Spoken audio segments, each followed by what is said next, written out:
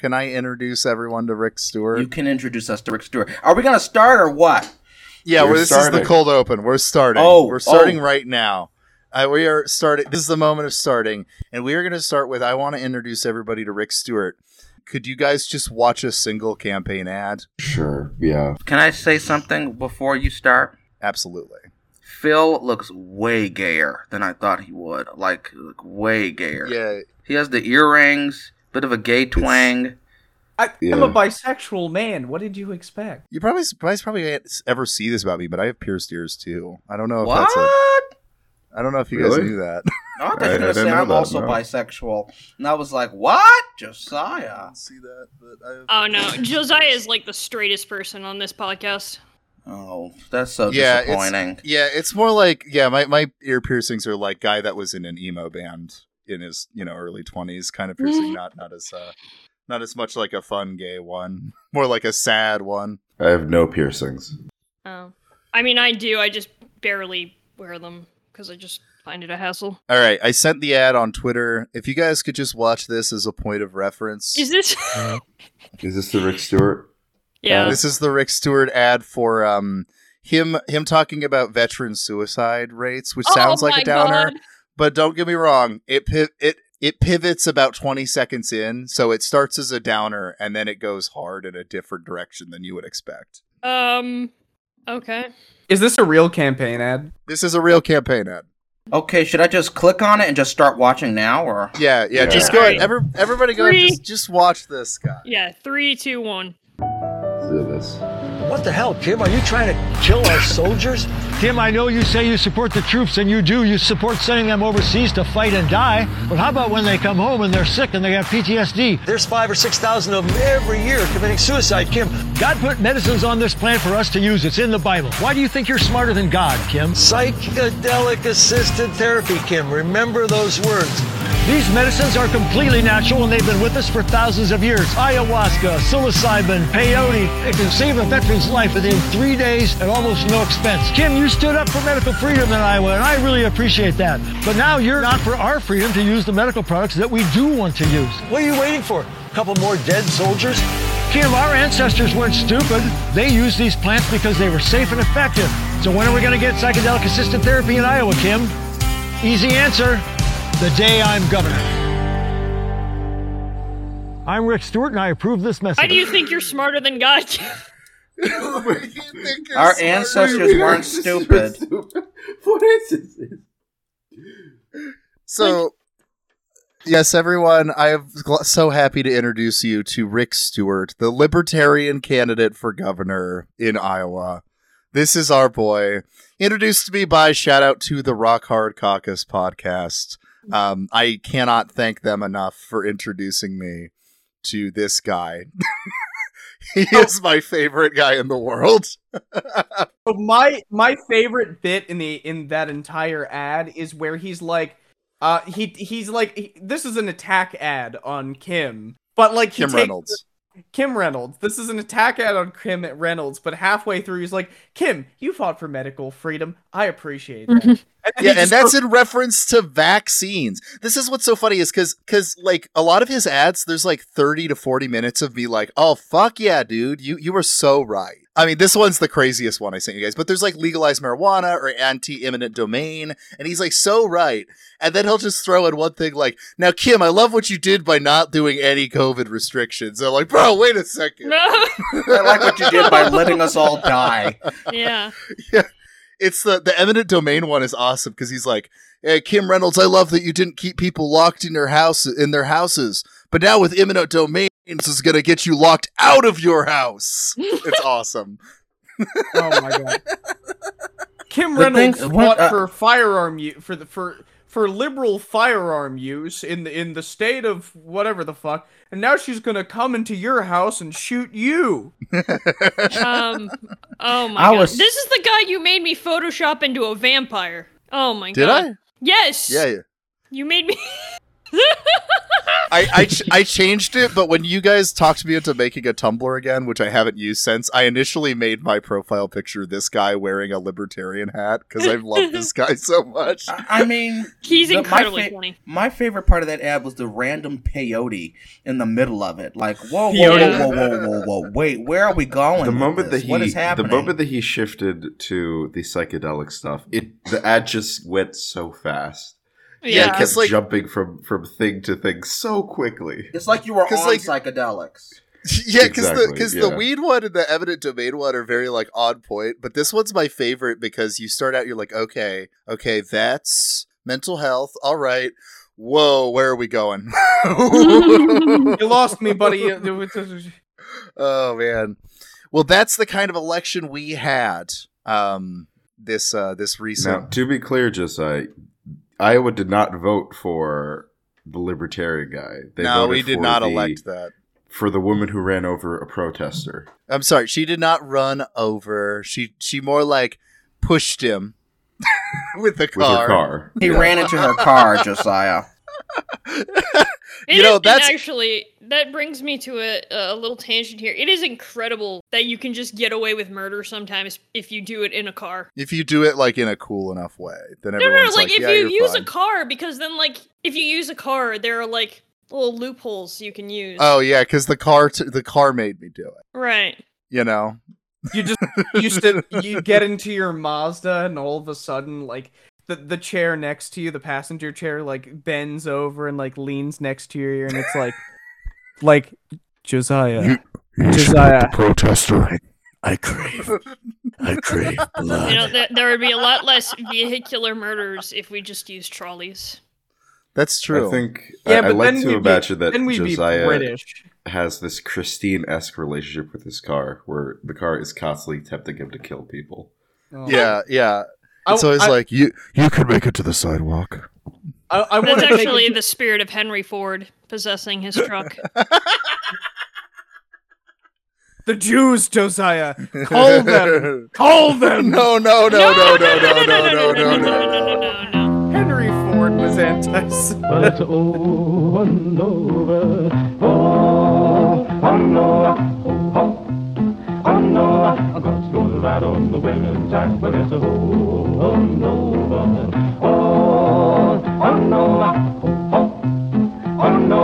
God's gonna ride on the women's brother Noah, my God, We open up in MSNBC-esque election night room. After election night, there's paper strewn all over the floor. There's a couple people that are on the floor. Are they drunk? Are they dead? We're not really sure right now. Someone will come with the stick to poke them, and if they sort of twitch, then they're drunk. They're good. If they don't, then well, we'll Take handle them out that back. when we handle that. But we come upon a giant Steve Karnacki-esque election night map that was incredibly expensive, and we probably had to take out several loans for that. And we're ignoring several phone calls from many, many different collection agencies. It's as detailed as like a U.S. election map, but it's just of the city of Mammenburg, separate provinces. It's ostensibly just a highly detailed satellite map. Yeah. This is the most gerrymandered city in the world. Mammenburg is. It's Proud of the it. like districts like look like a giant like just line spinning around. Like there's no sense to it. There's a district that's in the silhouette of a dick butt that I'm pretty sure the Phil did. Are we all candidates running for office? That would be. No, Or we are all beleaguered hosts. pundits. We are We are pundits. beleaguered yes. pundits. I am your Steve Karnacki-esque host who is very, very tired. I've been doing this all night. I've run out of markers, and I'm just pointing with my hands now. My sleeves are rolled up, and I'm ready to go. I am your host, Jackal. And with That's me, right. I have a special guest, Talik. Hell yeah. Hi. Good afternoon or morning, whatever time it is with y'all. That's afternoon. It's a little bit afternoon. Good afternoon, friends. I'm It's been a very while happy. since we've had since we've had another black person on the show, I've been carrying that weight for so long. Yeah. Yeah. And today is the day you redeem it. Today is the day that you blackify Mammonburg. That's right. Absolutely. We're It's slowly needed to going to happen start for a phasing while. out these chalky crackers, and we will reclaim this land for our own, as our ancestors intended to leak. Oh, yes, we're going full Hotep today, y'all. That's right. Absolutely. We will rue... Yakub will rue the day that he created this spawn of Satan in his lab. Okay, I do like imagining like a big Hotep guy who has no politics outside of just being pro-black, and so the Georgia runoff, he's like, I mean, you know, it's a good race. Yeah. This is our advancement strategy.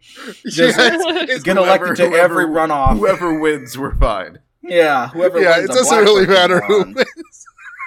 But in addition to our very, very lovely special guests for this midterm special episode, we have our usual cadre of That's right. co-hosts.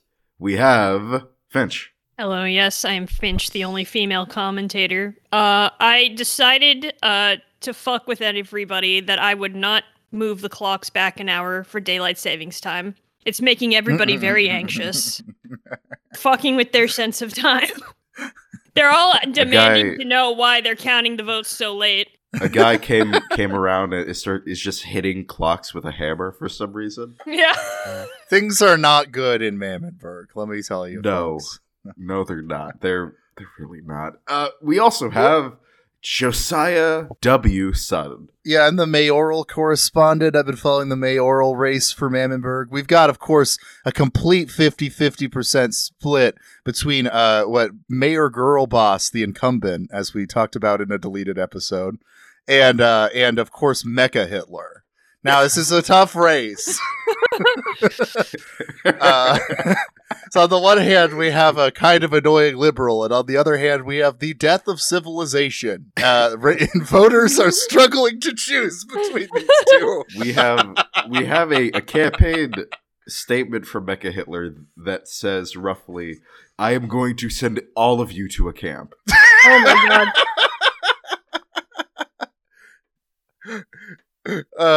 Racism is And- advanced racism. It affects all people equally. It's gone back Exactly. down to being just That's- normal genocidal. In a way, Mecha Hitler's a progressive figure because he I'm wants going to to kill, kill all of you. everyone.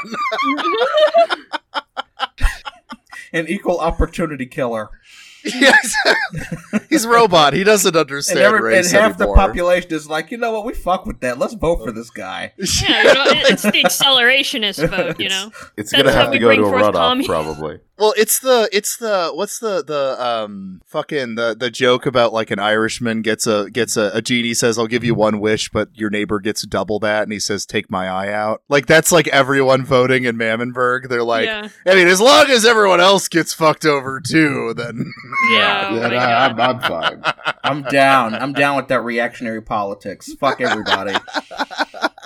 And then we have our next commentator for the night or morning. Excuse me, or afternoon. Excuse me, depending on- folks. This is Yeah, your it's Philip. This is Philip, your conservative commentator. You can call me Mike. I'm the My Grillo guy. You know, I'm out here. My Grillo, everybody. As you can see, the conservative candidate is the only one representing true American values. He wants to kill everybody equally, and that's, I think, and what's great is that in the great horrible machine of slaughter, My Grillos will be used to dispose of the corpses. My Grillos. So what is a are- My Grillo? A My Grillo is a personal grill that can be purchased and plugged into a wall unit and can reach temperatures of up to 400 degrees. That's a My Grillo. And this is not a parody of any other sort of My Blank products. Don't sue Mammonburg. This is just the My Grillo. It's my own original concept for a product that can be used in mass genocide. I thought it would be a grill and a pillow. And then that could be that would be an incredible torture device if you think about it. Mass You, like, make pillow somebody- asphyxiation. asphylo asphyxiation. Thank you There for we that go. advice, Hinch. All right. Well, folks, Welcome it is to the Mammonburg, midterms. everybody. It is the midterms episode. Welcome Yeah. aboard, everybody. And we have, our special guest to talk about the insanity of American politics right here at Talik. And Things are boy, crazy were right they now. mid. They Yes. were really midterms. Yes. Like, I mean, this was the wildest midterm I have ever watched in my life. I remember I've been involved in politics from a very young age, since I was about 13 years old. And I remember before the big mayoral election back in Chicago, where I'm from, I watched the midterms in 2014, and there was no doubt in anybody's mind that the Republicans were going to have a good night, because Obama's approval rating was terrible, and Bill Clinton had come to Chicago to campaign for our governor at the time, who was in a tough race in Illinois. So we all knew it was going to be a rough night. And then 2018, we all knew the Democrats were going to win the House. If they didn't win anything else, they were going to take the House and take some governors. This time, it was a total coin flip, and a lot of our punditry treated it like a Republican guaranteed win, to such an extent that on MSNBC, like Michael Steele, the former chairman of the Republican Party, says, all my sources in the Republican Party are fat and happy, is what he said. Like, they're already planning leadership elections, and they feel really good about tonight. And then it just fell apart for them. Yeah, I don't think it's I think some people are a little quick to act like this is like the total victory, but I will say the referendum on Trumpism seems to have voted that the American populace is actually pretty mixed on it, which is really good to find out that there's that not all of my fellow men are wanting like the whole country to burn down. That's good to hear. About like 43% or so. Yeah, you know. you're Yeah. But it's not everyone. It's not a landslide of people like let's destroy everything. Yeah, no, it's good to see that that maybe the American people are not as reactionary as I thought. It seems That's nice that to hear. the platform of own the libs at all costs is not working in their favor. No, and you know what? I think one thing I learned from this election is I was doing the punditry thing. I was saying that the way that the Democrats were obsessing on specifically like issues of democracy and like this is the most important democratic. I was thinking that was a bad campaign strategy, but you know what? I think I was wrong. I think that it proved that apparently there is a big chunk of the American population that hears about democracy. And they're like, yeah, that's our thing. So, I mean, I agree with that. But I also think that a lot of that was also some very smart strategies that were put forward by some of the candidates. Fetterman definitely ran a very good campaign. Oh, Fetterman. yeah. Well, do we want to dive into some specific races? Sure. No one knows who I am, Josiah. All they know is that you have you know what, Talik on Talik, the podcast. why don't you tell us a little bit about yourself, and then let's talk about Pennsylvania. Well, my name is Talik. I am. Oh, what am I? I'm a lot of things. A frequent, chronically online Black queer Christian Marxist Twitter person. Hell yeah. Also a freelance writer. I've written for a Presbyterian Church USA publication, Unbound, and we'll be and also writing for another publication pretty soon here. Yeah, so I mainly write things and tweet things and DM Josiah and text Phil and slide into the Discord.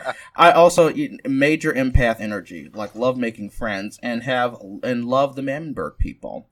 So hell yeah. I'm most of my writing work is either theology, obviously a lot of talk about Black liberation theology.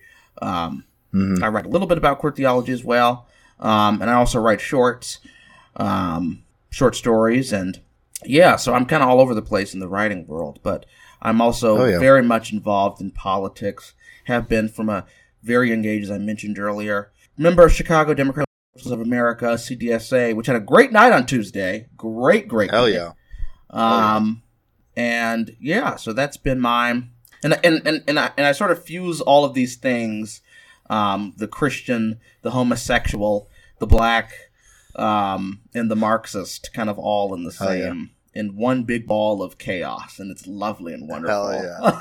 Hell yeah. That's existing in this specific space. There's no other way to do it, folks. It's very clear Talik is like an obvious Mammonberg guest, and it's a shame it has taken us this long to have him on. Well, that's because obviously. I've been bitching and moaning to Josiah. Yeah, I know. Like a pick me girl. Like, when you gonna have me on? I'm like, this is the only time I'll ever compare myself to our 45th president. But I'm like how Trump did the election. Like, let me back in, bitch. You know, that's what I've been. That's what I've been. I got claiming. this. Or like bitter Al Gore. That's like been my vibe to get on the podcast. Hell yeah. All right. Well, and of course, what's up, Phil? To usher in the transition, you know what we all have to say. What do we have? We have to say it together. What? We gotta say, soon may the Fetterman come. No, we don't. Us Oh my radical God. We don't have to socialists. do that. No, we don't have to do that. We're not No, doing no. that.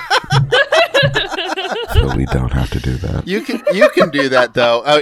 You know what? Here, on me and post. That'll be our transition music right now. Go into Pennsylvania. There once was a man-child in a hoodie, pushing Marxist policy, setting violent prisoners free while borders overflow. Soon may the Fetterman come to bring us radical socialism. One day when the nation is done, we'll wish we'd told him no. Soon may the Fetterman come to bring us radical socialism. One day when the nation is done, we'll wish we'd told him no. Our American Century is responsible for the content of this advertising. And we're back. We're talking about Pennsylvania. Yeah. I Insane that have a that's question for called- all of you. Yeah. Yep. So, why does not the Fetterman, the largest among the senators, simply eat the rest of them? That's right. That's right. True. Because he's already full after eating Dr. Oz. That's Yeah. true. I'm not gonna lie. Anybody who I know who is into that song really hates Dr. Oz, which I'm just saying from my preservation society that I'm part of. They are all Well, and libs, so It's amazing that Dr. Oz put out that song. Like it's kind of like a corny meme. If it was made by a socialist, I'd find the "Soon May the Fetterman Come" thing really cringy. But Yeah. I don't. But I don't because it's not made by a socialist. It's made by Oz thinking he's really getting Fetterman's ass. Yeah, So bad. best part about it. it's really bad. I mean, it is incredible to me, and I was talking about this with Josiah earlier, is how Oz seemed to fail at every turn of his campaign. Exactly. Every decision he made, every single detail that came out of his campaign was the wrong one, and Fetterman was able to counter it so well. You have the puppy killing. You have the connections to Erdogan. You have the Armenian genocide denial. You have making a Unite. speech in front of Hitler's car. Yeah. Not to mention all the fake bullshit diet pills that he sold Oh yeah. as a Oh, doctor. I mean, this is a His man who ran. reputation precedes him too. This is somebody who ran perhaps the worst Senate campaign in the country, besides Dan Baldock in New Hampshire, who ran a equally terrible, if not worse, one. It might be the worst campaign I've ever seen. It was horrible. It was awful. And Fetterman had a stroke before the primary, before he dusted Connor Lamb and Malcolm Kenyatta, who's actually a really good candidate. Before he crushed in the primary, he has this massive, near-fatal stroke. And still wins the primary, and still is able to meme his way into defining his opponent as like, fuck this guy. Like, this guy's not even from Pennsylvania. He's from New Jersey. Sorry, Phil. Like, he's not fit to represent our state at all. Like, how do you define an opponent when your candidate is not even on the campaign trail? That's brilliant campaigning. How John Fetterman was able to do like carpetbagging accusations, but from the left. Fucking incredible. Yeah. Like, that's awesome. What I think is, I think Talik just said memes. That stuck out to me because there's a certain affect that the farther left than center Democrats, it dips into our weird little socialist sphere. There is a flavor to it that is far more appealing than mainstream stuff, and Trump's stupid cronies were able to harness that really well, on the right end of the spectrum. But Fetterman was able to harness that kind of like meme earnesty on the other end of the spectrum. And I think it's a testament that you have to use these people's own strategies against them if you're going to win. Yeah, absolutely. And like he was able to counter it so well when anything damning came out about Oz. Like that puppy thing where like he tortured puppies to death during his experiments. As soon as that came out, John Fetterman posted a picture of him and his dogs, like hugging his dogs. And being like, Dr. Oz kills puppies, by the way. And then and then the connections with Erdogan came out, and like Dr. Oz's complacency or complicity in denying the Armenian genocide, right? Fetterman comes out and he goes, I actually support the rights of religious minorities, particularly the Greek Orthodox Church in Turkey, and they need to be recognized by the government. Countering it every single time. Never letting his opponent get ahead of him. And that's what Democrats fucking suck at, because Hillary was awful at that. Oh, she was Donald Trump so bad at defined Bernie Sanders and Donald Trump defined who Hillary Clinton was to the American electorate in their own different ways. Bernie was obviously way less vicious than Trump was. But by the time the general election rolls around, a couple weeks before the election, people know who Hillary is.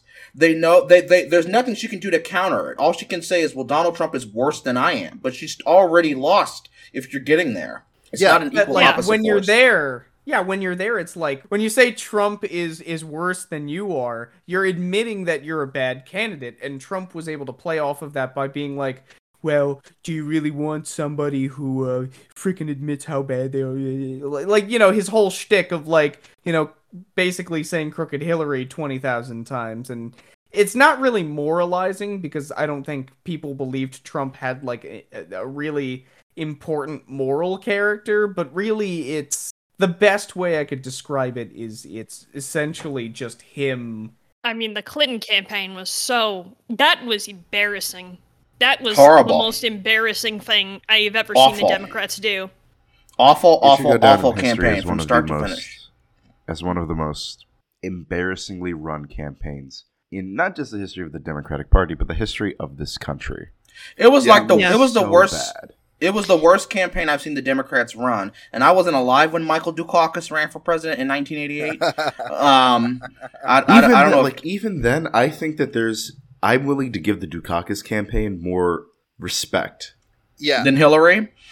I mean, like, you have a campaign that directly went against the wishes of the American people that was basically astroturfing like the results of, you know, the primaries and rigging those, putting forward probably the most unlikable candidate they could have with Hillary. Yeah, except like Michael Bloomberg. It would be like if like Michael Bloomberg would have been worse than Hillary. I mean, like, for all Biden's faults, at least he has some charisma, right? A charm, yeah. Yeah. Listen, I gotta be real. Charm. Yeah, I like Biden. Well, yeah, Biden's an old Irishman, of course. Yeah. So let me tell you something. I used to work as a waiter, which is a nigh insufferable experience, especially when you live in my town for New Jersey is markedly conservative, or at least more centrist to right-wing. The government of my town is decidedly like very much a right-wing government and has been for years, and they're very big Trump fans. But they were right-wing before it, you know, even was a thing. But the reason I bring it up is because, just frankly, it's bless you. My fiance sneezed. Anyway, basically they would just, how do I put this? You know, I'd be going around serving people and a Bloomberg ad would come on and they'd say like, "Oh man, Bloomberg seems like an amazing candidate." And I'm like, are you fucking joking? What are you talking about? Well, and these were like, you know, they were like 50 to 60-year-old men who read like mainstream news. But you gotta say, Bloomberg. I mean, like, Phil, you gotta realize that, like, a lot of, you know, older voters and older Democrats, they see Bloomberg's wealth as, like, a testament to his success. Yeah. Republicans are trying to get that Bloomberg's time as mayor in the city was fucking horrendous, unless for some reason you were a Republican or white in Manhattan. I don't know. If you were white in Manhattan, you love Michael Bloomberg and you miss him as mayor. Michael Bloomberg. Just like the white people on the north side of Chicago and the southwest side in Bridgeport miss when Daley's corrupt ass was mayor for all them goddamn years. The same. If you were somebody who the politics of the Chicago and New York machine served, of course you're going to miss when they were in charge, because before and after, you didn't feel like you were in charge. Also, Bloomberg bought another fucking term for himself. literally changed the election rules to run for a third term. I'm not disagreeing. I'm just telling Phil the older mindset. Well, no. I know that. Finch, I'm trying to get to that. You don't have to explain it to me. What I was trying to say... Don't I, Phil? Come on. No, I'm Nothing do. I'm fucking with you. Go for it. What I was trying to say is that these people essentially just don't see politics at all. They really can't discern any sort of, like, kind of... And especially when they're trying to dissect the politics of a politician that exists outside of their periphery. You know, they were never personally affected by Michael Bloomberg. None of them lived in New York. They're New Jersey residents. They're in proximity to him, but they're not around him nearly at all. So it's this notion that, like, you really, and I guess that's partially why people voted for Trump at the time too. People who thought they were more reasonable but really weren't. People who were like, well, you know, he's made a lot of money for himself and his reputation precedes him, so he must be a good candidate. And I think that for Dr. Oz, that is the complete inverse. That just didn't work for him. This, like, posturing to his reputation. It just completely, and I think Republicans, by and large, are trying to do that. Posture to some sort of, like, life accomplishment or reputation. But for most of them, I mean, for some it works, but for Oz especially, it didn't. You know, this posturing to this, like, essentially long career that kind of precedes you. Yeah, well, because Oz was relying really heavily on, you know, like, the moms, the middle-aged moms. Yeah, the middle-aged mom vote. And didn't seem to, like, know how to reach anyone else. And so, like, actually had tweeted something that is, like, was a pretty good read on it, where he said, definitely my favorite moment of the 2022 midterms was when the Oz campaign decided to target Pennsylvanian white working class voters with the message, John Fetterman doesn't always sound like a smart guy and doesn't eat vegetables. Just shows you that the Republican Party, when you boil it down, is not like this bullshit that the liberal press likes to put out, that there's this realignment happening in American politics and that the Republicans are now the party of the working class is the most like pronounced bullshit I have ever seen. They don't know shit about the working class. They do know, and they are able to take advantage of weaknesses by national Democrats who have professionalized the party, who have reached out to the lawyer, professor, doctor class of American society and ignored and neglected urban working class people. But if you have a candidate in a local race, in a state race, that's not a national Democrat, that isn't Nancy fucking Pelosi with her big thing of ice cream during a pandemic that was restocked in her San Francisco house. Like, if you don't have a Nancy Pelosi or a Chuck Schumer, you kind of fall as a Republican. Notice how Tim Ryan lost in Ohio to J.D. Vance, even though it was closer than expected. Yeah. Tim Ryan runs to the right on the economic issues when he ran in Ohio. Like, he's not John Fetterman. And he emulates that still, like that. Well, if you're not going to be any different than J.D. Vance on student loan debt, if you're not going to be any different than J.D. Vance, on economic policy, you're criticizing President Biden from the right, then you remind me of, like, a national establishment Democratic figure who I know doesn't have my best interest at heart, so why would I vote for you? Right. It's really basic, like, you know, I think that what going forward, if the Democrats wanted to win, but they don't, but if they wanted to win, like, what they would start to do is, I think leaning into the democracy thing might be good, but I think that they should lean into, I know there never will be democratic socialists, but social democrats, because, like, what you could do is combine these things. You can say, like, yes, I want to protect democracy. And so you can get all the, like, resistance moms excited about resisting January 6th, right? Right. But then you can also get, like, and democracy is imperiled by these big businesses that are oppressing, or by student loan debt that's imperiling democracy. If you see these things as linked to democracy, and I know that just as a democratic socialist, to me, those are all linked together very easily, and for Democrats, they're not. I think that the pocketbook issues and democracy could go hand fucking in together very easily. Because the fact that you can go, yeah, the fact that you're paying like when gas prices are up, oh, we're paying $6 at the tank. You can say that's a democracy issue too. Like, you can do that. I don't know why they don't. I believe in democracy. They think that. Go ahead, Finch. Yeah. No. I mean, Talik, you're the professional here, but I want to give my hot take. And you can tell her she's wrong after that. I don't know. It's just the tried and true method. Because they believe it's the tried and true method. They believe that we're still in like pre 9/11. You know, we can just just the keep 90s. Yeah.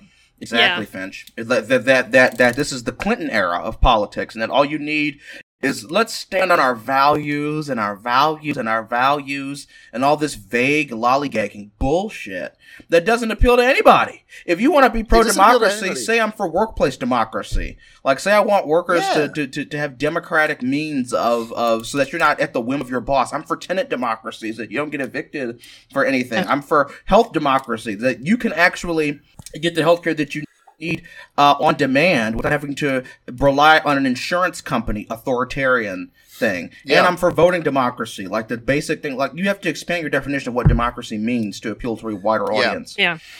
As opposed to accepting kind of, I think, the neoconservative consensus, which is what the 90s kind of was that like democracy is the act of voting, and like we're going to go out and make sure abroad others are as good as we are, but we kind of nailed it. You know, history's over. We won the Cold War. We're the good guys.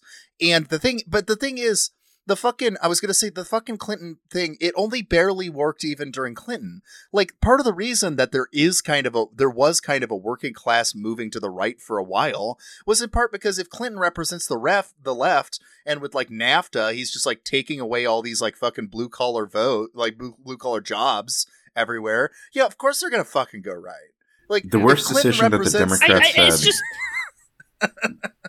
The worst decision that the Democratic Party has ever made was moving away from the New Deal policies that had defined them and made them popular. This is why people liked them. Like, there was at least like a way that they could use that to define themselves as, we are not them. We are not the Republican Party, especially the Republican Party that had evolved in the post-civil rights United States, that through the Southern strategy had shifted through that direction. The loss to Reagan was embarrassing, but Reagan was like a once-in-a-lifetime thing for the Republican Party at that time. Do you think that Bush was going to be able to carry that? No. No. And even in 96. Finch wanted to go. I'm sorry. Go ahead, Finch. Well, it's just, what astounds me is the Democrats' refusal to change, right? But you are seeing the shift in strategy from the Republicans from the worst. I'm going to give a shout out to actually two Connecticut Republicans right now. Republican candidates that just lost, but they employed the same tactic here, all right? First, Bob Stefanowski, former Connecticut governor candidate for governor. Fuck you. You're going to hell. I wish that your defeat that night was even more humiliating than it was. You ran against the guy who legalized weed in Connecticut on a platform that we needed to put more money into policing with racist crime statistics. You are going to hell. Also, Jamie Stevenson pushing fentanyl propaganda to become the Connecticut representative of District 4. Against Johanna Hayes? Yeah. You deserve to be in the furnace for that. Yeah. But what I'm saying... No, let me just finish. Yeah, go ahead. Even in these solidly blue states, you're seeing Republicans change their tactic to the absolute, batshittery that, you're seeing in places like Ohio and stuff. You're seeing fentanyl poisoning. You're seeing crime is going up. We have to support the police. Look at what they're doing to the police, Oh my gosh. Yeah. Thank you, Finch. That's a perfect segue to Illinois, where I'm from. You know what? Let's do Midwest. Could we do Illinois and Iowa, like Iowa right after that, and then move to Georgia and Ohio? Yes. Because Iowa had the same problem. We launched this campaign almost 2 years ago. It's something that's exploded on social media. Accusations that Republican Senate candidate Mehmet Oz abused animals, including puppies. And we had our slogan. It's on every one of those signs right now.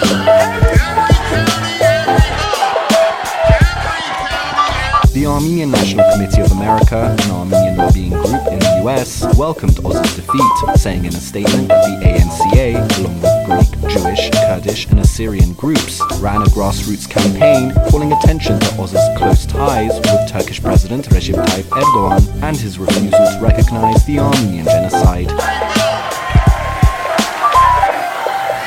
that's exactly what happened. We jammed them up. We held the line. My wife wants some vegetables for coup d'etat. It doesn't include tequila. I never expected that we were going to turn these red counties blue. Welcome back. Let's talk about the Midwest. We're flying to the Midwest, folks. All right. You hop in your planes. Are we cueing any music or no? Yeah, there'll be some music, but we're arriving. This is coming back in. We're flying in the planes, and we're landing in the Great Plains. That's right. We're landing in Chicago to talk about Illinois. Talik, take it away. Yeah, so lifelong Chicagoan. Grew up in the city, southwest side of the city in Lawndale, and then moved to the far west side, or northwest side, I guess we call it now, the northwest side of the city in the Austin neighborhood. And then when I was 16, we moved to the suburbs, and I commuted from the suburbs to Chicago every day for high school for that last little 2 years until COVID happened, and now we are peacefully suburban. But I'm in Chicago all the time. It means a lot to me. It's my home. That's where I feel most like, okay, these are the people that get it, you know? Yeah. Okay, so a couple misconceptions about the state of Illinois at large is that Illinois is this like progressive bastion of like leftist, like left-wing Democratic politics. Completely wrong. Most of our governors have been Republican. Up until very, very recently, the last 20 years, we were electing Republican governors a lot. The longest serving governor in Illinois remains, to this day, Republican Big Jim Thompson, who governed the state from, I think, the late 70s to the early 90s. So he was governor for a very long time. And we had Republicans after him. We had Governor Ryan, who I believe is in jail now, and Jim Edgar, who was not. And then we had Rod. Well, we don't know about him. And then we had Rod Blagojevich, who was our first Democratic governor in like 30 years or something like that. It was insane. And then he was governor for 6 years before he was impeached and removed for being a corrupt crook and for recording himself kind of like Nixon. He's also a reactionary right-winger now, so he doesn't really count as a Democrat either.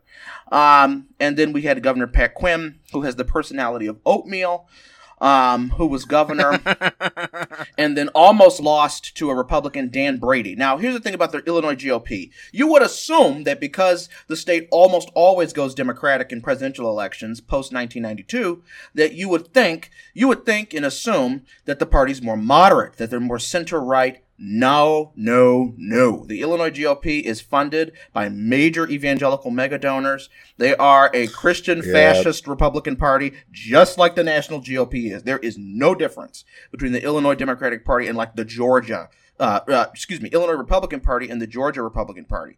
They are as right-wing and just as willing to employ racist tactics. And if you need any proof of that, let's talk about two things. Pat Quinn almost loses to Dan Brady. Dan Brady, insane right-winger, like wanted to ban abortion, like lower taxes, more freedom, conservative. He loses by like half a point to Pat Quinn in 2010 during that Tea Party wave. Half a point. We almost had radical right-wing Dan Brady. 2014 comes around. Pat Quinn runs again for governor for re-election. And he loses to Bruce Rauner, who runs as a moderate. Okay, so that's important to note that he runs as a moderate. He has a crowded primary. He emerges as the moderate because he's the most electable Republican. So he campaigns as on the economy. He's libertarian. Like he's going to cut property taxes. He's going to slash public spending. He's going to do right to work. So crush the unions in Illinois. But on social issues, he's pro-choice.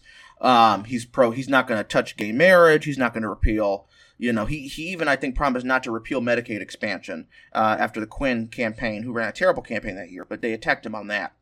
He gets into office in 2015 and is shit. Has to be the worst governor in Illinois history. I think he's actually worse than the one who's in jail, the one who just got out of jail. Rauner comes in and severely underestimates the power of the institutional Democratic Party. Not Democratic Party politics in Illinois, but the institutional party itself and how it functions, because he goes to the General Assembly with a 2/3 Democratic majority and tries to make Illinois a right-to-work state. He called it the turnaround agenda. So he tries to cut education by billions of dollars and cuts it by like 50%, something like that, like huge cuts to like the University of Illinois, like major cuts to childcare, and then we had deadlock because Democrats refused to pass this budget that's going to have massive cuts to all these social programs. So a lot of these programs don't get funded. They go years and years, no money, none. So he's deeply unpopular. He also refuses to back Donald Trump in 2016. He's deeply unpopular. And until the last minute, decides not to back Trump until like the week before Election Day, where he was spotted at a rally. His approval rating's in the toilet. In 2018, he runs against J.B. Pritzker, the current governor, fellow big weird guy. And shout out to Governor Pritzker. And Solidarity. And he gets his ass handed to him. Now, before then, it's important to note, Jeannie Ives, who ran against Sean Casten in 2020, ran for governor against Rauner in the Republican primary. She lost by 2 points. 2 points. In a primary against an incumbent governor. So the Illinois GOP was not doing that we're doing a moderate thing ever. They were going to go full-on lurch right-winger. They ran like a third-party conservative to take away votes from Rauner because they hated him that much. And now, 2022 comes, it's full circle, Illinois radical Republican Party. Like, fascist Republican Party. They have like a big primary. There's 3 major candidates: Richard Irvin, the mayor of Aurora; Darren Bailey, a downstate senator who refused to wear a mask in April of 2020 at the General Assembly and actually was kicked out because he refused to do so, and is not vaccinated, like really right-wing QAnon bullshit. And then you had Richard Irvin, and you had a third candidate who got like a handful of votes, but he's irrelevant, so nobody talks about him. Richard Irvin spends $100 million in that primary, almost like $100 million. He gets bankrolled by this billionaire Ken Griffith. He comes in third place. Darren Bailey crushes in that primary. He gets a majority of the vote. In a primary of like 8 candidates, he gets 57% of the vote. Crushes it. Wins almost every county in the state. And now Pritzker is like, oh, thank God. I'm running against an evangelical nut who's way out of step with Illinois, and now I can win. The Republicans in Illinois ran the most blatantly racist campaign for statewide office I have ever seen. They make up this bullshit about the Purge Law, about the bail reform bill that Pritzker is trying to pass, the Safety Act, spread tons of misinformation in the city and outside of the city of Chicago to try to scare even black voters, like older black voters, into voting Republican. Despicable racism. Just blatant, like, run, the Negroes are coming if you reelect J.B. Pritzker. He's already passed major criminal justice reform legislation. He's been an excellent governor of our state. Very progressive on criminal justice. And they ran this really awful right-wing campaign, and he lost by 10 points. But that just shows you that this party is fascist everywhere. There's no part of the country where it's not infected with this racist crime propaganda. There is not like a moderate Republican Party anymore. But I will say I do love the it seems like Chicago at least really likes Pritzker. And I know that because, like, man, I when I briefly visited Chicago like a month ago, right? I could tell I was in Chicago. Like, what? Not just in the suburbs, but once I hit like Chicago proper, because there were Pritzker signs everywhere. I was like, God damn, I am in Pritzker country right now. There's a huge swath of Chicago. Pritzker won Chicago. I think he got 70-something% of the vote in Chicago. He's very popular in Chicago. Downstate hates J.B. Pritzker. Despite the fact that I'm seeing the map right now. Despite the fact Springfield fucking hates him. That's Sangamon County. I think I'm pronouncing that right. But I mean, this is a governor who upgraded the credit rating of Illinois. Illinois was a perpetually dysfunctional state to govern, famously dysfunctional, corruption everywhere, like rampant fiscal mismanagement. So if you approach it from a conservative orthodox perspective, you had no reason to vote for Darren Bailey. Pritzker upgraded the credit rating of our state. Our state's credit rating has been junk status for decades, and he got it upgraded. He paid every nickel of the state's unpaid bills, and there's no deficit in the state of Illinois. He balanced every single budget that he that he passed, and did progressive social spending. Like the way he also benefited a lot from that COVID money that he got from President Biden. So that's important to note as well. Yeah. But he's governed the state marvelously. Like, if you want a fiscal steward, you got to go with J.B. Pritzker.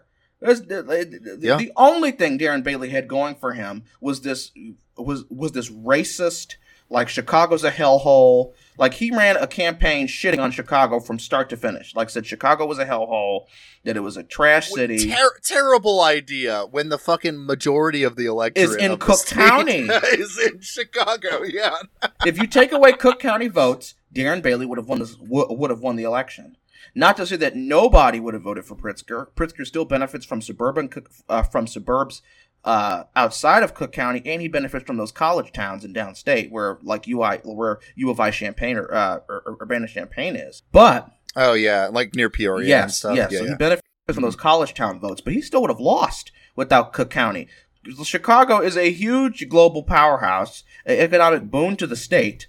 It puts a lot more money in than it takes out. And Darren Bailey ran a campaign of "I hate Chicago. If you vote for Pritzker, like the Negroes in Chicago are going to take over the state." So, oh boy, that sounds like an amazing plan. That's a fantastic strategy. Brilliant, great, brilliant. Wow. And what do you know? He loses by like 11 points. So, yeah, that was Illinois this year. What a fucking state. Yeah. And Republicans lose every single competitive congressional seat. They were supposed to beat Sean Casten. They lost by 10 points. They were supposed to win way outside of Cook County in the western part of Illinois. They lost that seat. They lost every single competitive House seat in this election. The Illinois Republicans did a terrible, terrible showing in the election. So Talik, are the Democrats ostensibly in control of Illinois politics for this election cycle at the moment? They have a supermajority in the House. They gained seats in the state House. They gained seats. Good Lord. They have a record number of seats. That is embarrassing for the Republican Party. Good Lord. Yeah, it's almost as though doing the screechy "own the live" campaign didn't work out in their favor. It's almost like an eternal reactionary politic is bad because it can only react. Well, yeah, absolutely. But, one thing that does, Talik is, I think from what I'm gathering from it, you say, what is concerning about Illinois, though, is that what it does mean is you have the most psychotic opposition party in Illinois that, could really fuck some shit up still. Yes. Darren Bailey would have been a disaster for the state. It would have been Rauner repeated, but you would have the social conservative element. Illinois has a very robust evangelical side. The evangelicals in Illinois are Christian fascists, just like everywhere else in the country. They do not believe in this thing we call democracy. They want Chicago to be its own state. They are, oh my gosh, overwhelmingly directly racist. They do not, there's no, subtlety. They do not want black people in the state of Illinois. And you see all these Reaganist dog whistles, you're only voting for Pritzker because he gave you handouts, these old welfare queen racist stereotypes. And even that did not help them in these suburbs. I mean, Keith Pacaw, the Republican who ran in my district against Sean Casten, who's a Democrat, kind of fine. He lost his daughter really tragically, actually, during the election campaign. So I feel really bad for Congressman Casten going back to Washington after something that horrible. But Keith Pacaw ran against Sean Casten. He's the mayor of Orland Park. He sued J.B. Pritzker over those COVID-19 restrictions that Pritzker put in the state. And tried to run you have a sheep for the Democrats and you have me. I'm going to be a great congressman. He lost by 10 points. He loses by 10 points where his city is. His city of Orland Park is in the district and he still lost that election by 10 points against Sean Casten. That's Sean Casten's biggest margin of victory. That's even bigger than what he did in 2020 against Jeannie Ives. So quick question, Talik, on that. Why do you think that even within their own pieces of territory, where they're their home bases, why do you think that so many Illinois Republicans have just fucked up so badly? From the sounds of it, they have fumbled the bag and within their own state, within their own base so badly that they have, if anything, allowed even milquetoast standard institutional Democrats who are pretty easy to beat in certain states. Despite that, it seems that they've even lost territory to that. Yeah. Why do you think that's the case?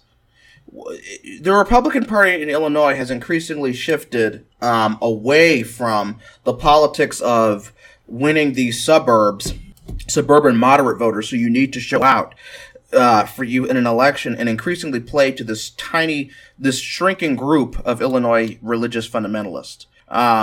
they fear-mongered about crime, but voters in Illinois were concerned about enshrining abortion rights into law. Like, what is the Republican General Assembly going to do about abortion? Now, I don't want to overplay our hand here, because the Illinois Republican Party has been successful in certain things. They successfully used the money of a billionaire to defeat the Fair Tax Amendment. That was on the ballot in 2020 that would have made the states shift from a flat tax system, very regressive form of taxation, to a progressive income tax. And they used $1 billion to defeat that effort. So they were successful there. But in terms of the Republican Party being able to win, now I can't really tell you how they fucked it up so badly where the Democrats picked up seats in the General Assembly. I have never seen something that bad happen before. But I can say that Darren Bailey at the top of the ticket did not help. He is viewed as an extremist, and he is an extremist. This is somebody who's a COVID denialist, an election denialist, a big fan of Donald Trump. Donald Trump is deeply unpopular in the state of Illinois, and his brand is toxic in the state.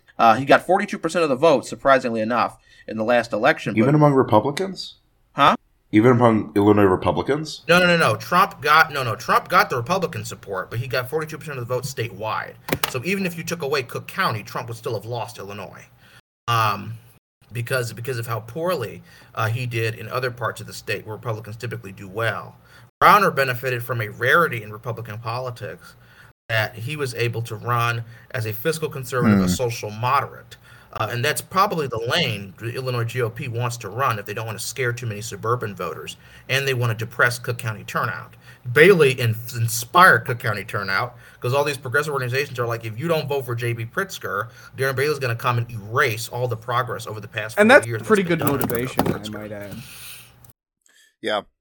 Absolutely. Now, you know what's interesting? So I kind of like comparing, these two Midwest states, because I want to talk a bit about, obviously, my home state. Iowa News. Iowa News is brought to you by hit rock band Seth Cold and the Silver Liners. I think one of the major differences between Iowa and Illinois is that, like, Cook County, there isn't a Cook County equivalent in Iowa. So, like, Des Moines does not have a big population. And so if you take a look at, like, the maps coming out of Iowa, the state is entirely red except for Polk County, which is our Cook County. It's the Des Moines County.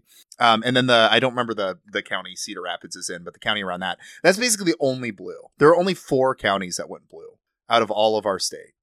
It's the rural stuff is entirely red. And it's just, what I've been thinking about a lot is the like old consensus wisdom is that Iowa is a swing state. That's just not true anymore. Like we are a red state now, like through and through. And I could point to the governor campaign here real quick.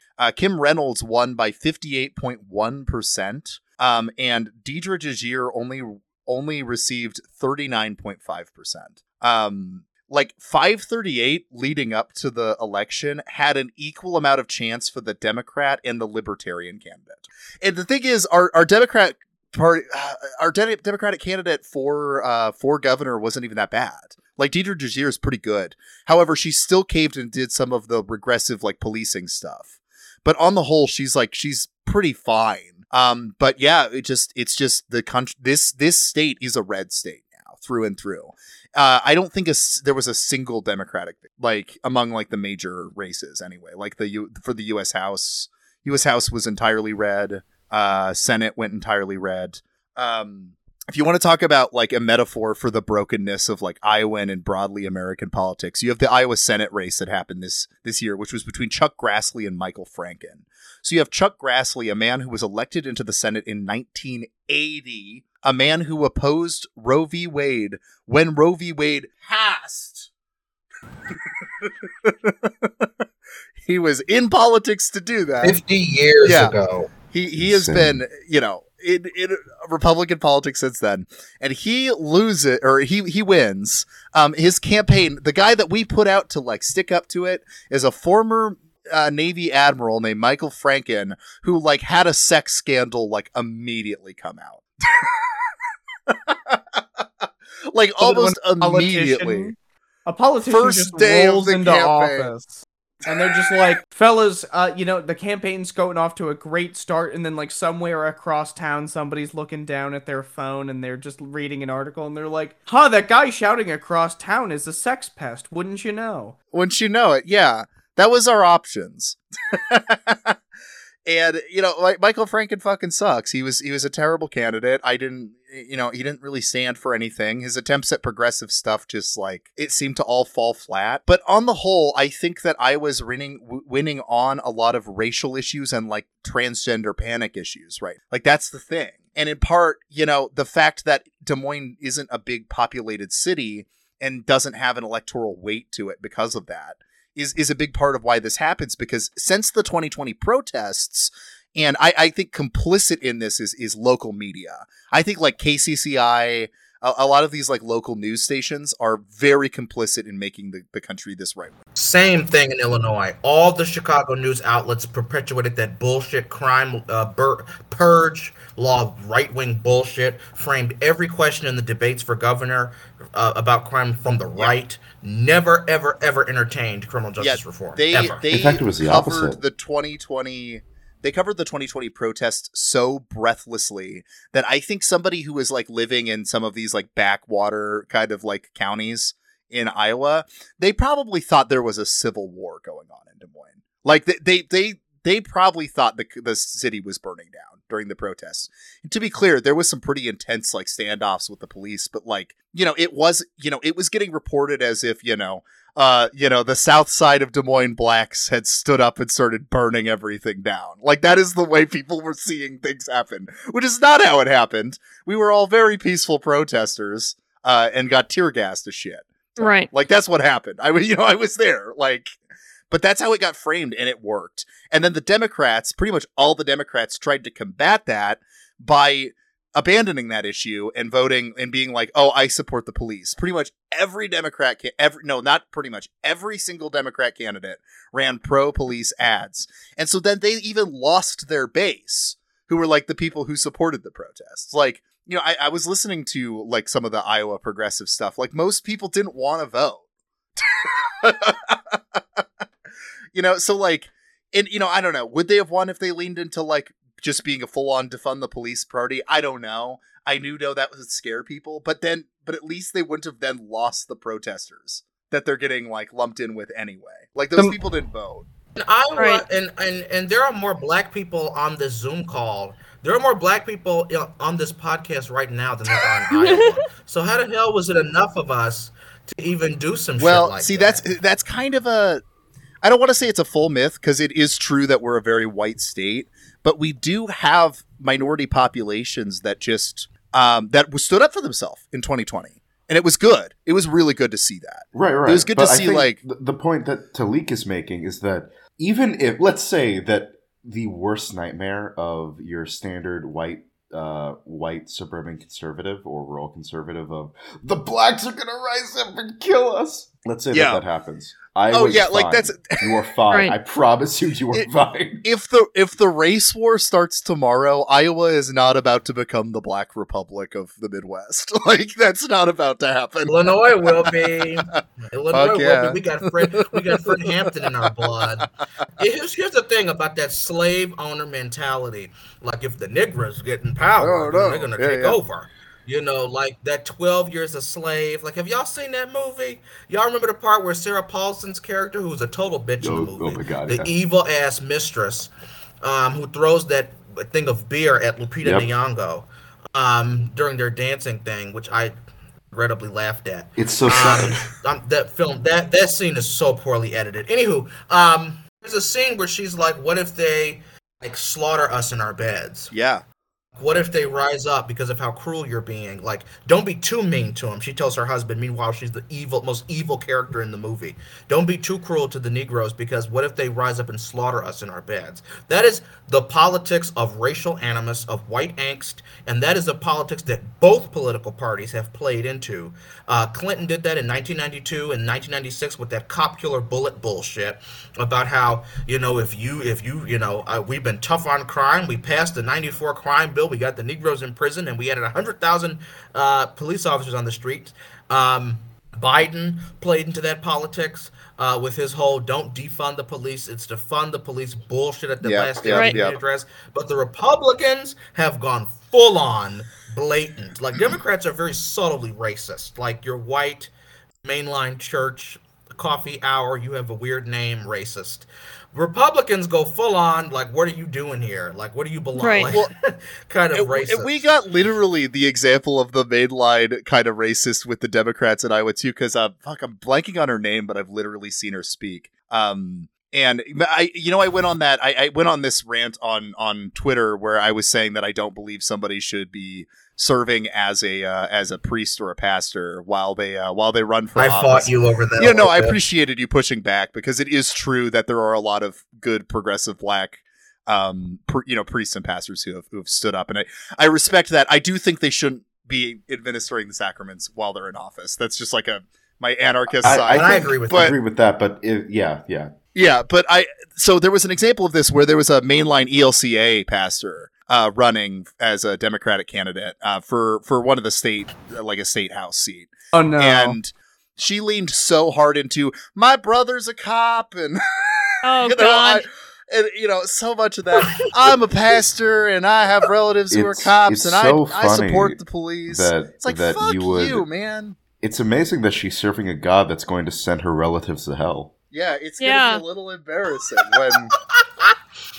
Well, Lutherans, listen, from my background, Lutherans try to excuse that shit with like Luther's two kingdoms theology, and I'm like, you don't, dude. Yeah, so did the Nazis. Yeah, so did the Nazis. So, like, it's not good. Episcopalians pull that Anglican, like, all are, like, via media, no extremes. Yeah, that's the justify, like, their brand of racism. There's a benefit of being a radical reformer where, just burn it down.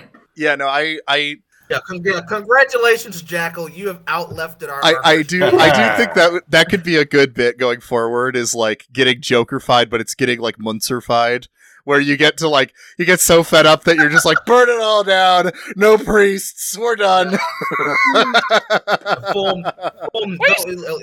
Let's just go full Mennonite. The thing about this cop thing is that let's talk about our institutions during this election. We really saw the true colors of our political and religious institutions and how they relate to the carceral state, and perpetually maintain it for solely racial and class reasons. I mean, this was an election referendum on the fucking cops. Yeah. And these are not police officers with like a handful of misconduct cases here and there, or 2020 was an anomaly. These are police who are perpetually racially violent, yes. who are militarized, who are trained, paid fascists, and all of our religious and political institutions propped them up in this election, shamefully. And I think that's what blew my mind, like, during 2020 with Iowa, is like, I think when I started going out to protests in Des Moines, I didn't expect Iowa to be this brutal, that the cops would have this amount of power, because it's a tiny fucking Midwest state, like, very unpopulated. And then to come out to the Capitol thinking I'm just like, oh, I'm doing my little civic duty, doing a protest, and there's fucking like tanks. Like, what? How did we get this? How did we get to this point? And I really wish that, frankly, there was more fear-mongering from the left about this stuff. Like, how the fuck do they have this? How the fuck? Do you remember the fucking, like, sonic guns that, like, New York had? Yeah, we have those. How does Des Moines, goddamn Iowa have those? It is genuinely crazy how there is sort of a two kingdoms theory that goes on in the mind of the average conservative. Let me tell you about Midwestern Catholics, because they are the craziest demographic of American Catholic there are. Just insane people. Going to Michigan, Incredibly pro-cop. Very pro-cop. Very pro-cop. My aunt's church in Michigan had a blue mass. Meanwhile, they are, talking about being, pro-life and the unborn and stuff. How are you gonna posture? How are you gonna have a big giant stone dedicated to the unborn outside your church and, posture about being pro-life when you're doing masses for fucking murderers? Let's dispel this pro-life bullshit right here, right fucking now, while I'm on the podcast. All right, okay? all right. Because they're very anti-abortion when it's being performed by a doctor, but if it's a fucking cop killing a black pregnant woman, they're pro-abortion then. All of a sudden, the pro-life ethic goes right out of the window. Like, you are, the carceral state is the most blatantly anti-Christian institution in America. Anti-life. Nothing comes close to how shitty the carceral state is. Nothing. And yet it is brutal racial class so many of our fellow, like, people within our own, Josiah and Phil from the Episcopalian side, Finch from the Catholic side, and Talik, what was your denomination again? Episcopalian. Oh, so 3 Episcopalian. There are so fucking many people who will make excuses for it, despite the fact that the political system in which we currently live in, is decidedly, if you want to talk about biblical values, this is decidedly this is as close to the Antichrist as I think that you can get. Mm-hmm. The Antichrist is not a person, reaching it's a system. devil incarnate It's just, I don't understand, this rejection of, even, as a Catholic, doing the consistent life ethic that, Pope Francis has pushed many times, and you don't have to agree with the consistent life ethic. I get it. I know there are people who don't, but that makes at least, sense. You can understand theologically where that... Yeah. It's how are you going to say I am pro-life except for these things against these people? These things that I disagree with, these people that I do not like. Yeah, okay, I'm cool. No, we have to respect we gotta protect unborn babies. These immigrants, though, fuck them. Fuck these Mexican immigrants at the border who are getting fucking electrocuted by our who are also fences. Catholic. Yeah, who are also Catholic. Roman Catholic. The global South is so Catholic. It's more Pentecostal now. But I'm always haunted by. I think it was Dean Detloff did a really great article years back that I still think about, where he was talking to people from the Friendly Fire organization. It's like a Pentecostal anarchist group, and they were part of Occupy not Occupy Wall Street, when they were occupying ICE when that was happening. And there was this chunk of it where someone was recounting getting arrested, and they were talking about the rosary that they were holding getting ripped out of their hands by an ICE agent and getting crushed by the ICE agent while their head was getting smashed against a cop car. And they said, in this moment, I felt closer to Christ than ever before. And that to me, it's so apparent that is what the natural politics of Christianity ought to be. And, I've said before, and I've talked about my kind of faith on this before. I had a very long, agnostic period. My real return to the faith moment was 2020, when I was in the streets getting tear gassed. Right. It was because I saw people dive in front of other people and getting arrested on others' behalf. And I was like, that's what I fucking believe. That's Christian love. Yes. Absolutely. I agree with that. But I think David Bentley Hart is correct. I don't think American Christianity is in crisis. I think that it is a corpse in the morgue. Dead.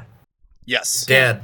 I'm writing I don't want to do a shameless plug, but I did write a book outline that I potentially want to write about how the state of the American church is already dead. There's nothing alive in it. We're looking for the living. We're like St. Mary Magdalene. We're looking for the living among the dead.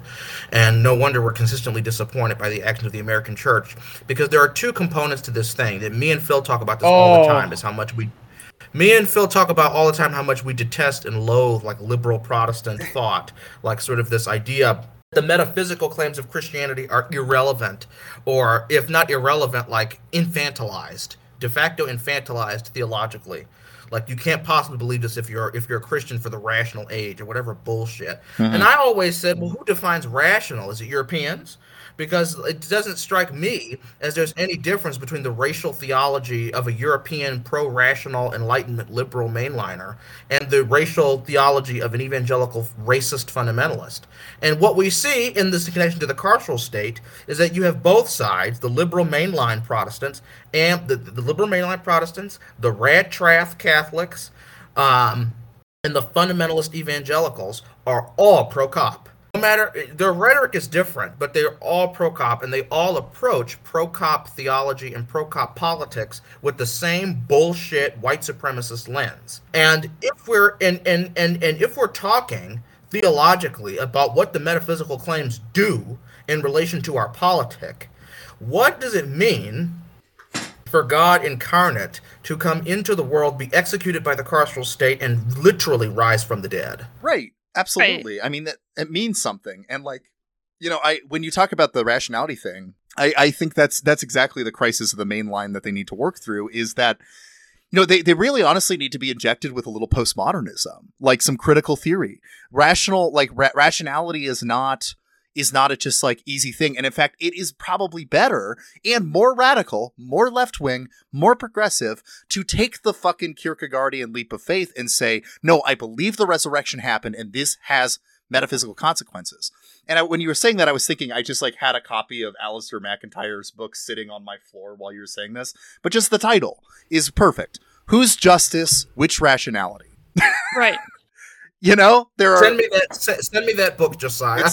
It's a pretty damn good book. But yeah, I won't get on to McIntyre. That's a whole I want to do a whole episode about McIntyre sometime. But yeah. I who's think just that, like that broadly there is a point that Finch brought up, was the David Bailey Hart quote that American Christianity is not, in crisis. It's dead. It's dead in the morgue on a slab.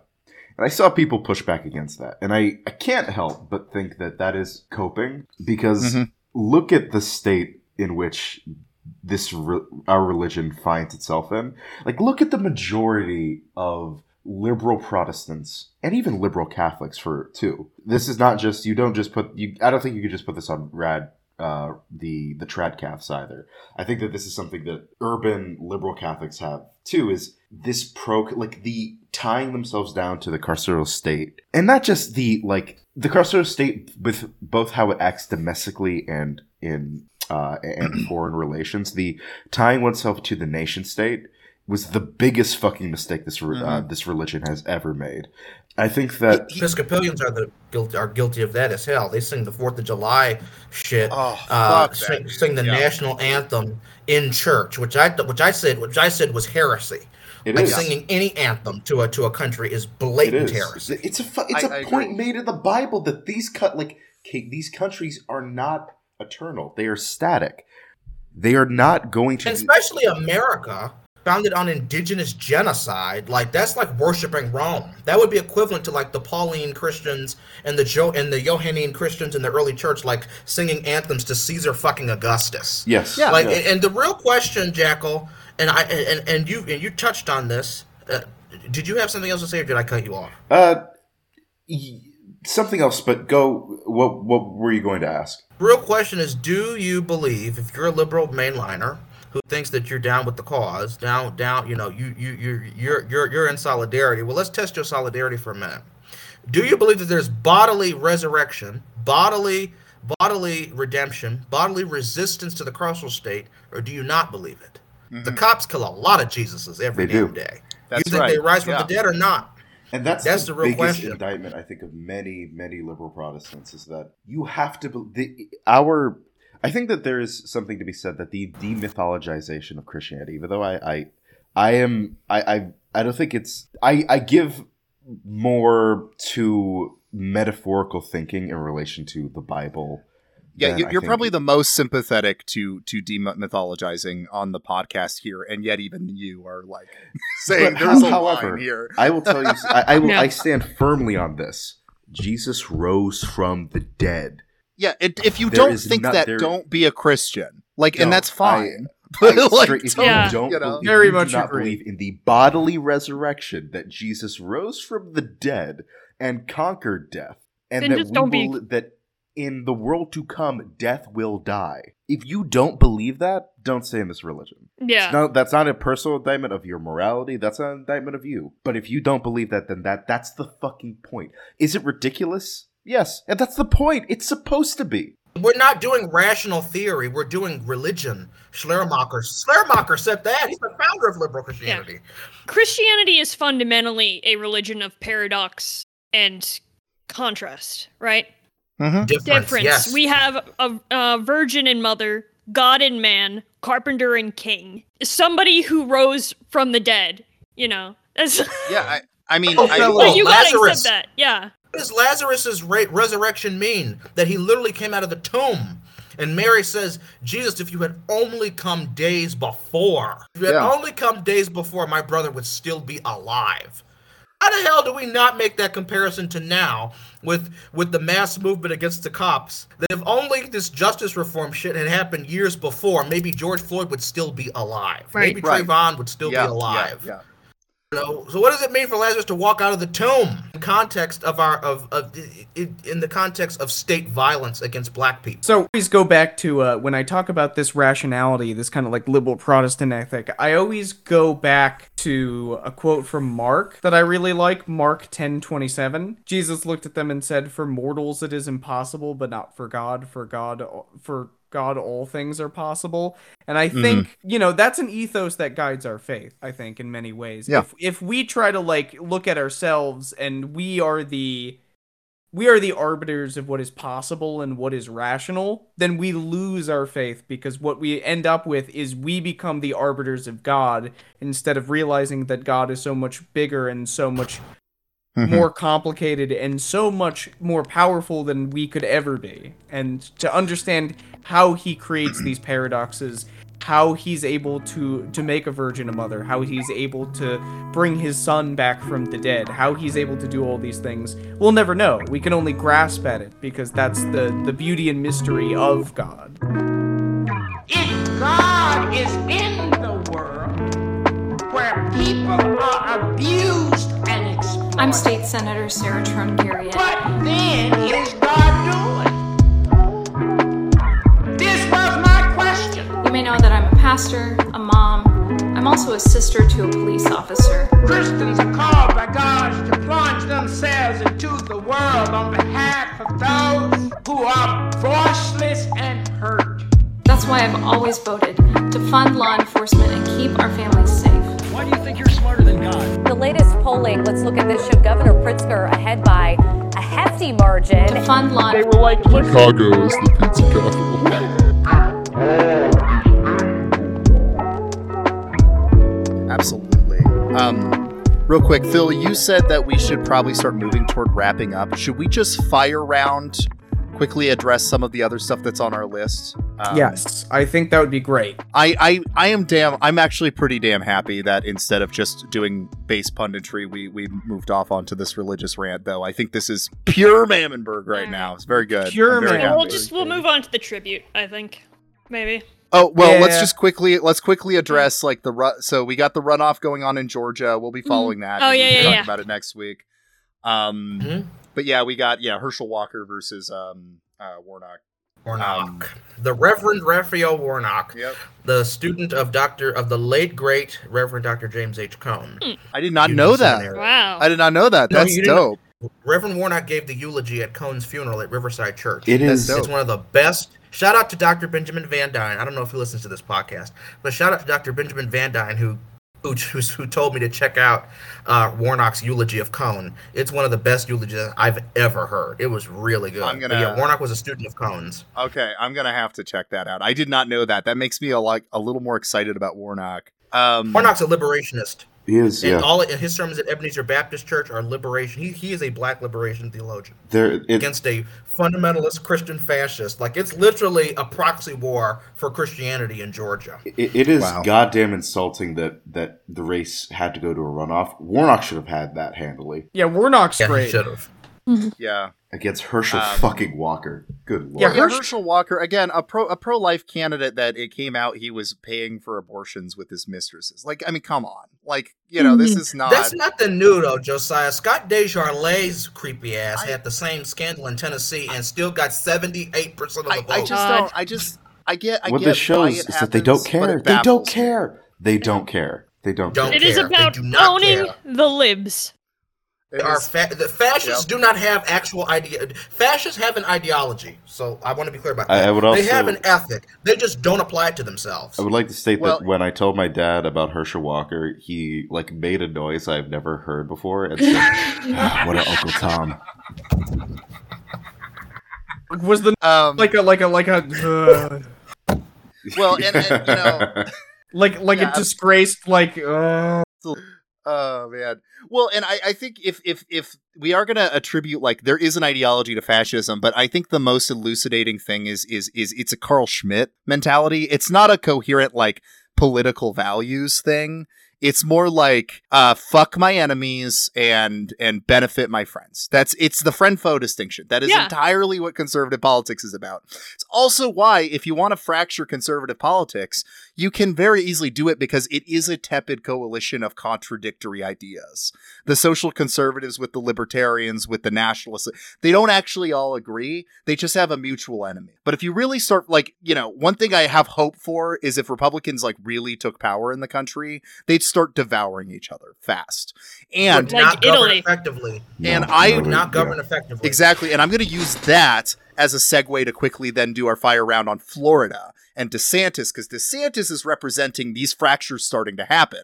Because right now, there is a question there's a lot of people starting to throw their hat in as DeSantis is the future of the Republican Party. And I'm hoping that his lack of charisma is going to prevent that from happening, because I think DeSantis is more dangerous than Trump. He's a more institutional Trump. You know what I mean? Absolutely. He's a more smarter competent politician. Yeah. Yes. I don't agree with that. You don't, really? No, I think if you put DeSantis on a stage, he gets slaughtered. Well, he would get slaughtered in a national election. That's what I'm talking about, charisma. He doesn't have the charisma, but I think that the point that Talik is making, and Talik, correct me if I'm wrong on this, but I think that the point that you're making is that even if he had charisma, DeSantis would not do well in a national election. No, if he had charisma, he'd be way more dangerous. The fact that he does not have Trumpian charisma turns him off to people, and he looks easy. He's like Ted Cruz. He's a good governor of Florida. He governs the state like a fascist. Effectively. So I agree with Josiah there. Yeah. Well, this is what I'm saying, though, is I'm hoping to God that his lack of charisma is what's going to cave him in, because if he were to get into power, like, what he is a good... Trump is a fascist. DeSantis is a reactionary. It's a very subtle difference. But, like, what DeSantis does is he goes, okay, everyone's freaking out about abortion right now, so we're not going to hammer on that. We're going to hammer on transgender issues for a while, because that's the thing that people are more freaked out about. And then when it flips back around and people are on abortion again, then we'll try to push stuff through. That's like, it's like systematic. It's a slow erosion of a progressive consensus.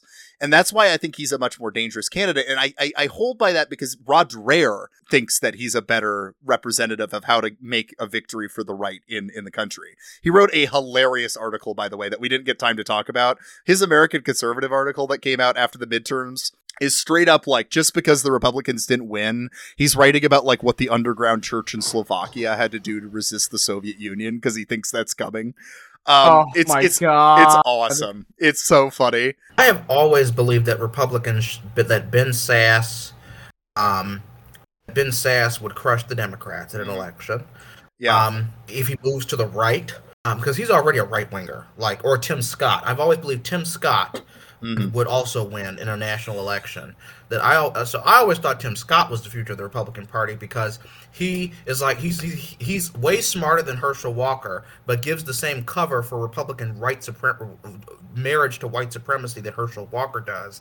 And I don't see Tim Scott losing in battleground states. I just don't. Yeah.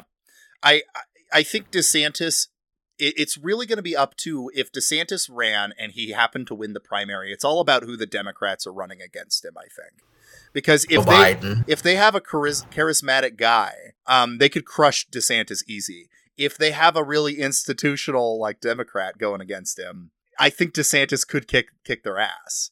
And that's what I'm worried about. It's going to be in 2024, Josiah. It's going to be Joe Biden. Joe Biden is running for a second term. Yeah, well, he did officially say that.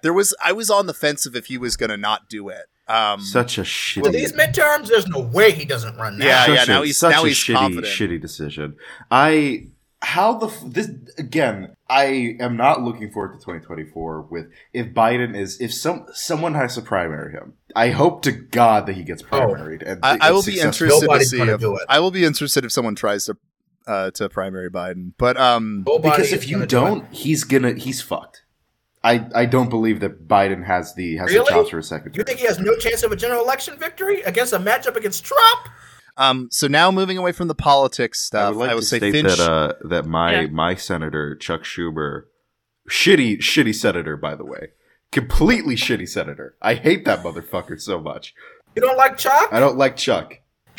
He lobbied for student debt. He's been moving to the left. I know recently, he has, hasn't he? but god damn it. I hate the fact that that he's done things that I like because he annoys me on a personal level. But despite that, because you're anti-Semitic.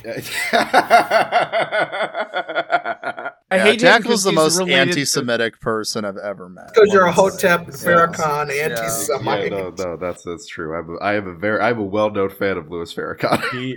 He's a Hotep Farrakhan anti-Semite. But I would like to state that Chuck Schumer, my senator, who he has been moving on the left. He has actually been encouraging Biden to move on the left of economic issues. That's good. And That's good. I think that is good. I just hate that he's a part of the institutional machine of the New York Democratic Party. However, he won his senatorial race against a black Republican named Joe Pinion. Real name. Joe Pinion sounds like name. It sounds like a dude who is a character who polls opinions for a kid's His TV full show. name is Joe Pinion III. There's been two before him. Joe Pinion. All right. Has a Hotep Republican ever run for office before? Has that ever That would happened? be amazing. Talik, we could do so that. much fun We could to be the watch. first. Yes, my vote. Want to be Hotep? Let's be Hotep together, Jackal. Go full Umar Johnson. Okay, before we listen, you guys need to touch Teps. You know what I'm saying? You need to touch Teps. No, Phil. We got through this episode without too many Philisms, and he had to insert. He had to put one in. I get if we're doing the speed running. JD Vance is. Oh, JD Vance won. Yeah, he won? JD Vance stuck my pants. Yeah. Iowa proves to be the worst state. One of Iowa the worst states. Iowa and Florida are pretty fucked. Ohio, sorry, not Iowa. Ohio. Oh well, we did prove to be pretty bad though. But you didn't like JD so moving Vance, away. I think we should move away as fun as the sicko punditry that we're doing is. There is one last thing that Finch and Phil and Jackal all wanted to talk about that you should throw in here before we wrap up here. So take it away, folks. Yes, we do. Finch, would you like to lead it or should I? Oh yeah. I mean, Jackal, you go for it. I'm stunned about the.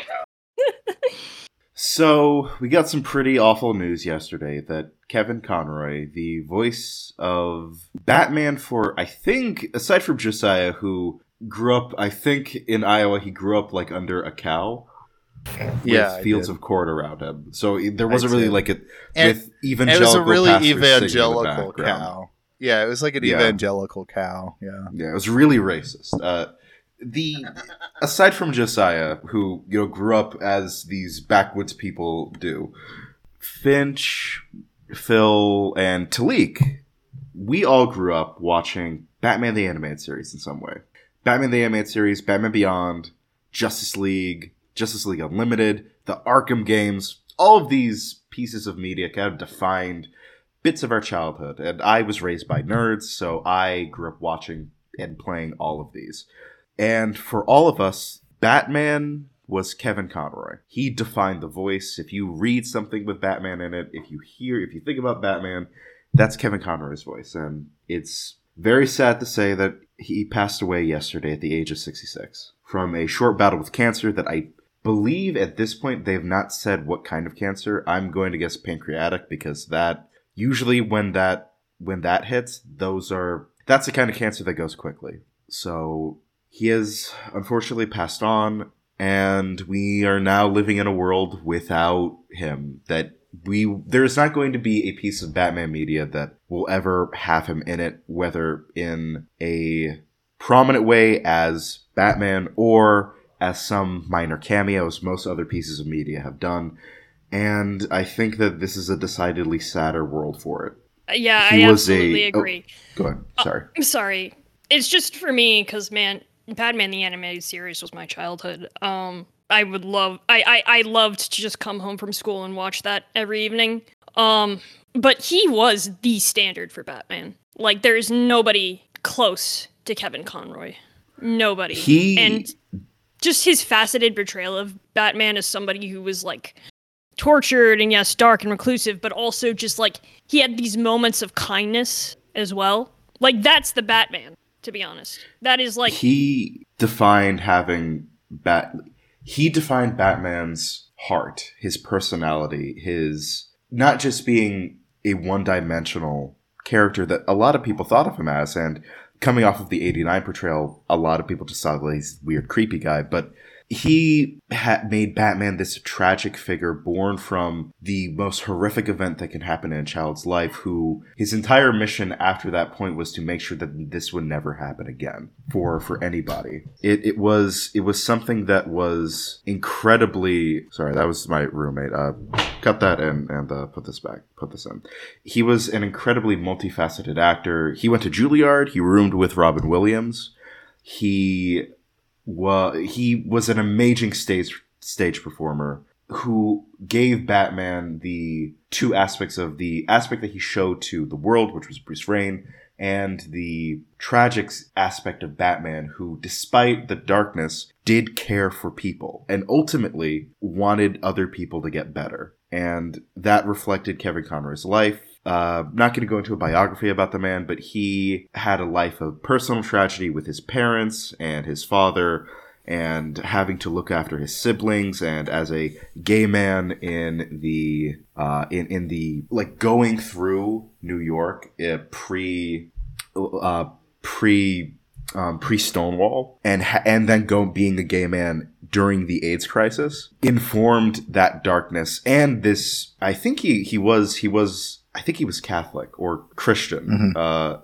He was raised in a Catholic household, and I think he found his own way. I'd seen him wear crucifixes too. Yeah, I think he found a way to observe it kind of later in life, even as a gay man, which I think is admirable. I'm not sure about that though.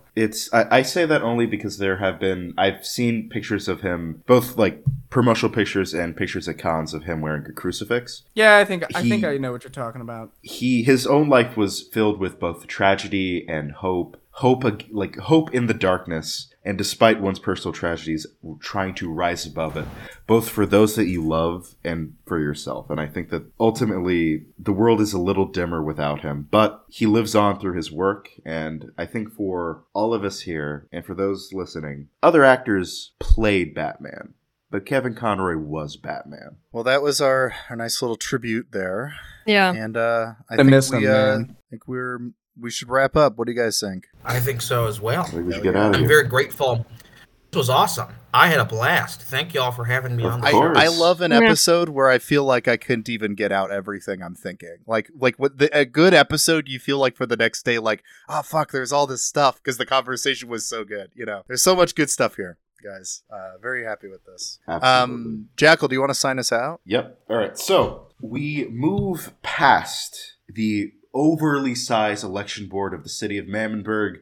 There's blood on the walls. Someone has been going around hitting the clocks with a sledgehammer, screaming, "It's daylight savings time, babe. They've been lying to us. They're lying." They're lying. The stick guy has started his routine of poking the bodies on the floor with a stick. So far, there's been twitches, so they're drunk, but we've got the dumpster in back for when we find the one who isn't. And currently, we go to our cadre of hosts to close us out for the night as we all get ready to skedaddle back and go outside as Mecha Hitler's supporters begin to firebomb what they do. You know, conservatives have a real conservatives recently have a real problem with children's hospitals, so it's probably one of those. Yeah, it's blowing up a children's hospital. They're putting the hormones in my kids. That's what they're doing. It's can't believe it. But I've been Jackal. You could follow me at JackalJester on Twitter.com. For how long? I don't know. Yeah. In the meantime, join the Mammonburg Discord until we find an alternate social media for that. It's probably going to be Tumblr, maybe, or Mastodon if I ever decide to pick up. Learn what the fuck that is. Whatever what the fuck that is. Yeah, we have had the special honor of having Talik on. Talik, where can people find you? People can find me if I decide to let them follow me on Twitter.com at rtaylor515. They can also follow me on Instagram if I let them follow me at Talik Rayvon. They can also follow my Medium page, which is just my name. You can just look for Talik Taylor, TaliqueTaylor on Medium page if you want to watch, if you want to see some of my writing work. And I'm also on Facebook, but not really. If you want to see more tame, family-friendly Talik stuff. But Twitter is the best place to find me. And I'm always happy to meet new people. So. Oh, yeah. I have also been joined by Finch. Hello, yes. If you vote for me, the pundit, I will ban daylight savings time. You can follow me at FinchAWar. And another account I will not disclose that is currently being... it's currently making a bunch of fascists very mad. So... Hey, that's good. There's that. I've also been joined by Josiah. Josiah? Yeah, it's me. I'm the wonk talking about the mayoral race. And what is this? I'm getting the results in an unexpected turn. A third party has won. That's right. The governor candidate for Iowa, Rick Stewart, has arrived in Mammonburg and has won a complete landslide. People are walking around Mammonburg shouting, "Do you think you're smarter than God? Why do you think you're smarter than God? Mayor Girl Boss? Do you think you're smarter than God, Mecha Hitler?" Things are about to get weird. Our weird Midwestern bald guy. I think that he's gonna do some great things. He's gonna do some great things and some awful things. It's gonna be a strange time in Mammonburg. Yep, Mayor Rick Stewart, and yes, and you can follow me at Josiah W. Sutton on Twitter. And yeah, join the Mammonburg Discord if things cave in, because I'm pretty active in the Mammonburg Discord, and I like talking to you folks. And I have also been joined by our conservative pundit for the time. I think that he's run out of amphetamines, so I think he's okay to talk now. Philip. I regret to inform everybody that the Mike Grillo guy is dead. He died? Shit. He fell into his own Mike Grillo and was torched to death. What a tragedy. In between the proceedings. This is normal, non-Grillo. I'm his son. I don't like my father very much, and I think his corpse will make a very tasty meal for everybody participating. Oh, God. Ted Cruz? In the event right now. I think Ted Cruz will be satisfied. He's got enough hair to eat. He's got enough ligaments to suck on. That's what he needs. A growing boy needs his lunch, if you know what I'm saying. Needs his bone marrow. Exactly. So, Before you end, Phil, can you say, I want your bone marrow in a Ted Cruz voice, please? I want your bone marrow. There we go. The future soundboard will have that on it. I want your bone marrow. Phil, where can they find you? Yeah, where do they follow you, Phil? You can find me at Cryptid Director on Twitter. I accidentally changed my name. This was not an accident. You did not accidentally. Okay, don't you dare try to back out like that. So I did it on purpose for a bit, but now I can't change it back because of stupid Twitter law, so I have to wait until the $8 runs out. But I have to wait a month before I can change it back. This man spent $8! He gave $8 to Elon Musk just to be the official me. That's what he did. Wow, guys. And now, even though he's changed his picture, he is still currently Josiah. His username is still that. So. Yeah, everything about my account has changed back to normal except for the Josiah part. Yes, incredible but you can follow him at Cryptid Director on Twitter. But I encourage all of you, if you have not joined the Discord, do it, because God knows how long this dumpster fire of a social media website is going to last. Mm-hmm. And with that, everybody, that's the show. Get the fuck out of here. Go out now. Leave. Go. Bye. We love you. God bless. Hell yeah. Kevin Conroy, the longtime voice of Batman, has died. Conroy voiced the Caped Crusader in Batman, the animated series from 1992 to 1996. In total, Conroy brought Batman to life in more than 60 projects. His representative confirmed that he died yesterday after a short battle with cancer. Kevin Conroy was 66. The blood of black people is crying out to God and